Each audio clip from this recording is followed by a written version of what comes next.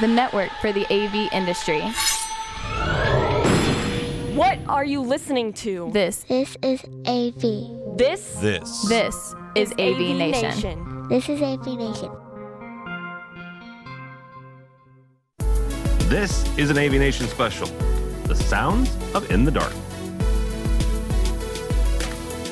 It's Tim Albright with an AV Nation special. What we're doing is we're talking with the sound designer, engineers, and supervisors for the CW program In the Dark. If you're not familiar with In the Dark airs actually broadcast on CW every Thursday. Interesting story. It's a seeing impaired, blind 20-something. Her name's Murphy, and she is trying to find out who murdered her friend Tyson. With me today to talk about kind of the sound design and how we create the world of a seeing impaired person is Mike McCone, Shaughnessy Hare, and Elliot Thompson from King Soundworks. Welcome, gentlemen. Thanks for having us. Absolutely. Elliot, we'll start with you on this. Right. When somebody brings a concept like this, and we've talked with a bunch of folks from King Soundworks before, you talented folks that create all kinds of really great audio and experiences. No, seriously, we've talked with you guys about Cosmos and about Jumanji and a number of others. Somebody brings this to you and they say, you know what, here's the pitch, Elliot. The girl can't see, right? So immediately there are those of us who have grown up in watching movies and grown up with comic books. You're immediately drawn to other famous seeing impaired people, and they tend to heighten the effects when it comes to audio, when it comes to other obviously senses. So when they bring this to you and they say, you know what, Elliot, this is the deal. We need to start enhancing some of the other aspects of the character, including what she hears and experiences. How do you do that? How do you walk through that script and go, okay, here's an area where we can enhance? Well, that's a good question. I know that was my first impression of when I found out about this show, is that, probably going to have to enhance certain aspects of other senses. Obviously, we're in audio, so the sound aspect. But Mike actually might be able to speak better on this, but I think that they were trying not to fall into that sort of cliche. I think they wanted just more realism, especially, because Mike, do you want to take over? Because I know with the effects, it wasn't quite the case with that. Do you remember what Corinne had spoken to you about? Yeah. So, I do remember ramping up for this, and there's actually, it's in one of the first few episodes of the first sound. Murphy actually comes out and she kind of does a gag where she pretends to have super hearing and then says, no, that's complete BS. Blind people can't hear any better than a normal person. So, more than anything with a show like this, and with the tone of it, which is pretty gritty and pretty real, we really wanted to make the sound be character driven and not necessarily high concept. Okay. So, especially when the show specifically calls out blind people don't have super hearing. What we're really doing is following the character's emotions more than anything. So, what that really meant to us when we were building the Murphy's world was not so much like Elliot said, the cliche of the enhanced sounds, certain things being super loud, like she can hear a pin drop. It's building depth into the world. So what we do a lot of the times is when we're in the interiors, we bring the outside into the world, so that when we're in her apartment, it's not just, maybe the air conditioning or the room tone in her apartment. We're hearing cars pass by. We're hearing the L train. The show's set in Chicago, so really distinctive Chicago sound, the L train. And things like that. We really want to make sure that wherever she is, that there are things happening in the world around her that we, like a person who might be seeing impaired, if we're not paying attention to them, we might not even notice them. But if we take the time to really listen to the track, you can hear all this depth and all this detail in her world. Mike, let's take a little step back here and take a look at Chicago for a second. I'm in Illinois, well, in Southwest Illinois, just outside of St. Louis, and we've all kind of traveled a bit. Obviously, not right now, but when we were all traveling, Chicago is obviously kind of a second city for us here in St. Louis, and it has a distinct sound. The L specifically has a distinct sound. When you get a project like this and you get something that is so unique, I'm reminded of, that the Trolleys of San Francisco would be another one that's so unique. How do you recreate that? Or is it something where you just simply jump on a plane with your team and go, we're just simply going to capture it as it happens? That's something that's actually a really interesting question right now, as opposed to if you had asked me that when I started 10 or 15 years ago, where it would have been much more jump on a plane or get in touch with somebody that I know in Chicago. There's so many commercial libraries available now with recordists working in different cities that finding pre-recorded Chicago sounds and then using our really super expensive library that we have at King Soundworks, we really didn't have to do a lot of custom recordings for Chicago specifically. But I did spend a couple of weeks prepping for the show, really going through the existing stuff that we had and the available commercial libraries and looking for things that would give that distinct flavor. I grew up in the Midwest as well. I grew up in Iowa. So have definitely spent, Chicago's not my second city, that'd be Minneapolis, but I've spent a fair amount of time there and kind of understand the flavor of what I was looking for when I was doing Chicago. It's a little bit challenging at times. The show is not shot in Chicago, so you definitely we're faking it with some of the insert shots and the lots of interiors. But it was a really interesting challenge. It was fun to spend some time just listening to the soundscape of Chicago and seeing what felt true to me. As someone who spent the best part of his college career listening through some of those sound libraries, I can only imagine how many weeks you spent going through those. Do you have a preference? I mean, do you have if you had your druthers, right? And we're outside of this crisis that we're all in now, and you know what? Instead of spending 2 weeks going through a library, you can just as easily, both from a time management standpoint as well as a cost standpoint, because your time costs money. Would you prefer to use the library, or would you prefer to record something live and custom? You always love to have custom stuff. There's something intensely personal about using effects that you recorded yourself. You know them better. You know where they came from. There's a little story about all of them. And I use a ton of custom effects in the show. Don't get me wrong. The L Train specifically we didn't record, but I have a ton of recordings that we did use in this show. One of the coolest things to me about working on this season of In the Dark, season 2 specifically, is it's all set in the winter. Very unusual for a broadcast TV show to have such a strong sense of a winter season in it. And winter in the Midwest sounds completely unique to me, especially now having lived out in California for a long time. The birds are all different. The way the traffic sounds is completely different when all the leaves are off the trees and you get that cold air and the sounds of cars just travel forever and ever. And there are lots of opportunities we had in this season of the show to use those types of sounds to really sell that desolate Midwestern winter. And those are all custom recordings, and I absolutely love using those.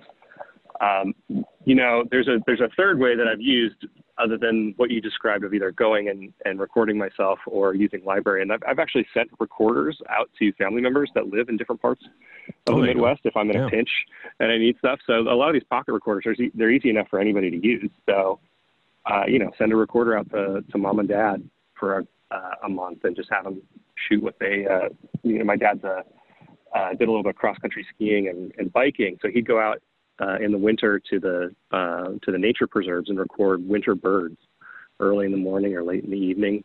I love that stuff, man. It's really great. And it's a perspective that even if I had gone back, I wouldn't have gotten, because I'm not going to bike 5.5 miles out into the nature preserves at 5:30 in the morning, but my dad was doing it anyway.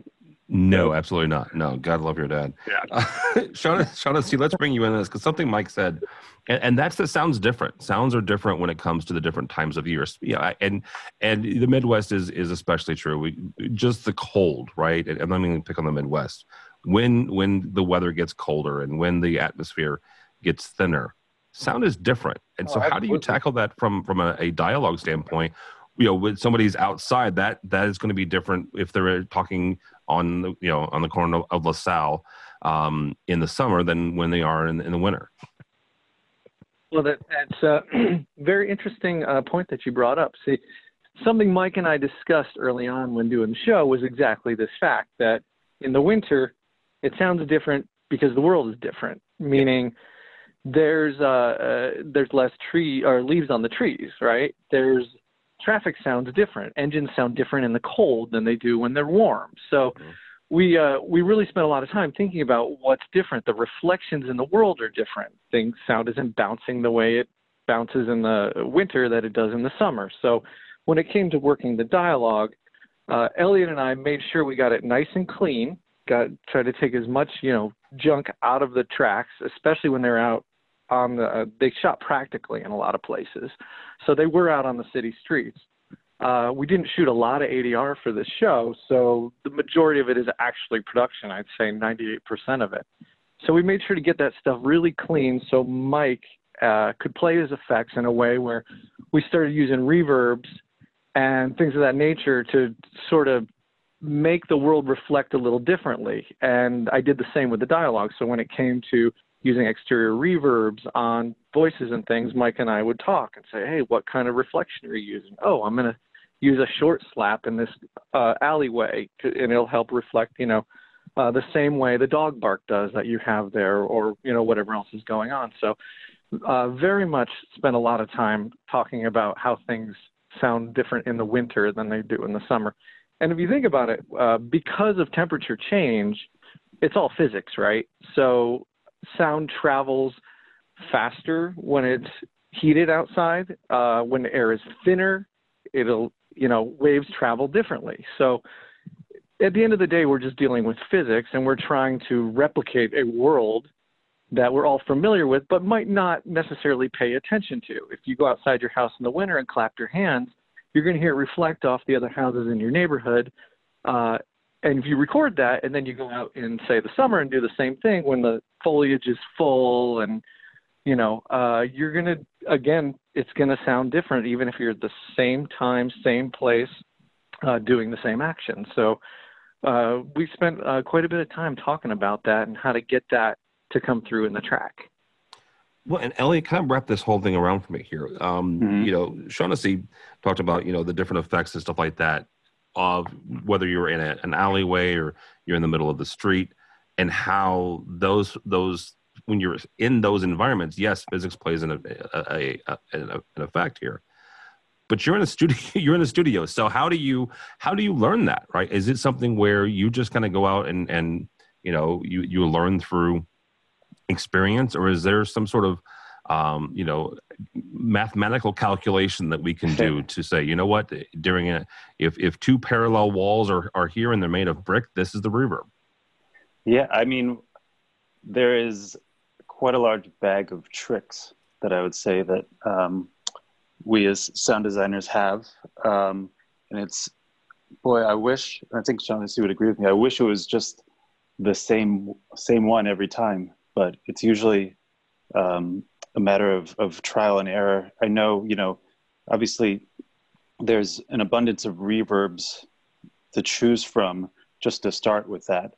But then, they may not quite match. And then you realize, well, maybe I have to use a certain type of delay and, the various plugins and whatnot. And then sometimes it's a matter of EQ, of just the way if you take some of the low end off the voice, suddenly it reflects in a different way. Sometimes you have to compress it in a different way. It's quite, I know I find that kind of, I know it could be maddening, but it's kind of fun too, because once if it was easy every time, maybe more people could do it. I don't know, but it's when you have to do all that trial error and then you finally get it, it's pretty rewarding. And it's, in my experience, it's usually not the same thing every time, but if you do it enough, you'll think, all right, well, I tried the EQ, I tried the reverb, I tried the delay. You know, maybe it's just the way we do the volume automation. So, you know, we spike the volume up and down really quick, you know, or it's just something like that. And then suddenly it works. And then you think, oh, I'll have to remember that for next time. And then that's, I mean, would you agree, Shaughnessy? I think that's. Oh, absolutely. It's not a one size fits all, and it never is. You know, you can get into a scene and go, okay, well, I'm out here in the street, so I'm going to pick my favorite street reflection, and this is what I like to start with. And then once you put it in there against the effects, and the traffic starts chewing it up, or the music comes over the top, and suddenly it's either gone or it's washy. So you go, well, I'll just add more. Then suddenly they sound like they're down a 50-foot hallway, or, you know, 1,000 feet away. You go, oh, that doesn't work at all. I can't do that. So yeah, it's always a process. Everyone starts with their bag of tricks, and the longer you do this, the bigger your bag gets. So you lean into what you know and what sounds natural, and then you start working it from there. So yeah, unfortunately, it's not like every time I get to the alleyway, this is the verb. Every time I get in the apartment, this is the verb. You know, like we said, voices change in terms of temperatures in rooms and how weighty they are, how boomy they are, how sibilant they are if they're on a radio versus if they're on a boom. You know, all those things hit verbs differently. They sound different in rooms, time of day, where the boom operator had the boom at that particular point or didn't have it. So it's just a matter of, you know, what sounds right. And that's back to the whole, you got to trust your ears, right? You can't just go, well, you know, I get in this room and this is what I do. And, you know, well, it sounds kind of weird, but I'm just going to leave it because that's what I do. Well, that's never right. And sometimes the right answer is no verb. Maybe there's enough on there already. Maybe it's roomy enough. Maybe you have to take a lav and a boom and put them together and mix and match and just use the natural room that's on the production boom track, you know. So you just have to trust your ears, which is sort of, he'll sound cliche, but, you know, a lot of young guys get into the business and they're so hung up on, oh, I have this gear and I've got this board and I've got this amount of plugins and this and this and this. And then you listen to the track and you go, you didn't listen to the track. All that stuff, those are just the tools. Your ears are what's going to tell the truth. So if it sounds good, it is good. Don't worry so much about the tools. Worry more about what your final sound is, you know. So there's a lot of exploration as you go. And as you do it more, you get faster at it. And you can immediately sort of hear, mixing dialogue long enough, you can hear the frequencies that you want to add or subtract right off the bat. If you go from the top of a show and play the first scene and then you go, say, somewhere around 30, 40 minutes and you play a scene and you flip back to back, you can go, oh my goodness, those sound so different. What happened? Then as you play the show in a run, there's a transition through the show where you don't notice those kind of things. It sounds natural as you go. So, and those are all those thousands of decisions you make as you go through the show. So, at the risk of sounding cliche, you know, it's sort of you just use your ears, you know. Well, no, and that natural sound is the ultimate goal, right? You don't want to notice it, right? It just needs to. Right, we're faking reality, right? So if we can trick our viewers into thinking they're there with the characters and invest it emotionally, then we win. That's all we're trying to do, is help tell this story. And being transparent at the same time. You know, if you notice the dialogue's getting bad, or you notice a door close is cartoony sounding, that takes you right out of it. Yeah. You know, and you know, maybe some people don't, but as sounders, definitely, we're always listening to tracks with our super hearing. That is an occupational hazard. Just so you know. All right, guys, as we kind of wrap up here, Mike McClellan, that was Shaughnessy Hare, as well as Elliot Thompson, all from King Soundworks. There's a lot of parts and pieces to which I don't think sometimes people understand. We're talking with three gentlemen that helped put this show together. and it's almost like a kitchen, right? A kitchen at a restaurant, where you've got this chef over here making this part, this chef over here making this part, but then you got a head chef. Who's the head chef? I guess. Corinne, Well, the showrunner. yeah. I mean, honestly, yeah. That's the real answer. It'll be Corinne. The showrunner, right? Yeah. Yeah. For sure. Well, I mean, I like every for every episode, I would sit with Corinne and the producers and the editor, and we would watch the episode, and she would say, I want this to sound like this. I want this to sound like this. You know, she's very in tune to what she wants the sound, what she wants it to sound like, just how she wants it to look and everything. And so we take, you know, sort of her overall menu of what she's decided she wants the show to sound like, and we try to create that. Okay. So I guess if that makes sense. No, it makes complete sense. Yeah, that's it. You've got the overarching, you know, the show's producer and the directors that are kind of, you know, saying this is the direction, right? This is the flavors that we want, whether that's audio wise or video wise. Yeah, and it's ultimately down to her what gets served. If I'm just going to keep this metaphor rolling. I love that. I love that metaphor. Absolutely. All right, the show is called Go ahead. Oh, I actually heard another group of sound guys talking about this, especially during this pandemic period, where a lot of times we were mixing and playing back for Corinne remotely. There are showrunners and producers who are process oriented, who really need to be in the room and see how you're doing what you're doing to make a decision about whether they like what you're doing or what they don't, and feel like they really had a hand in the process. And there are product oriented producers and directors, people who really, they'll step back, they'll take a listen to what has been presented to them, and then pick out what's working and what's not working. And we were blessed on the show to have a really product-oriented production crew, people who really let us do our thing, and then came in and gave us great notes on how they felt like we were representing the emotional tone of the show or what needed to happen pace-wise at any given time, and helped us adjust it at the end. So that was a really great experience for us. That's awesome. All right, guys. Thank you all so much. Again, this is, it's called In the Dark. It takes place on CW every Thursday.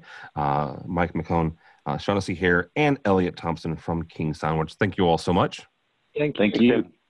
All right, guys. For us, for AV Nation, go by our website, avnation.tv. That's avnation.tv. Find programs like this and a host of others. Also, while you're there, check out our 2 weekly programs, AV Week and Resi Week. Happens every Monday and Wednesday. All that and more at avnation.tv. That's avnation.tv.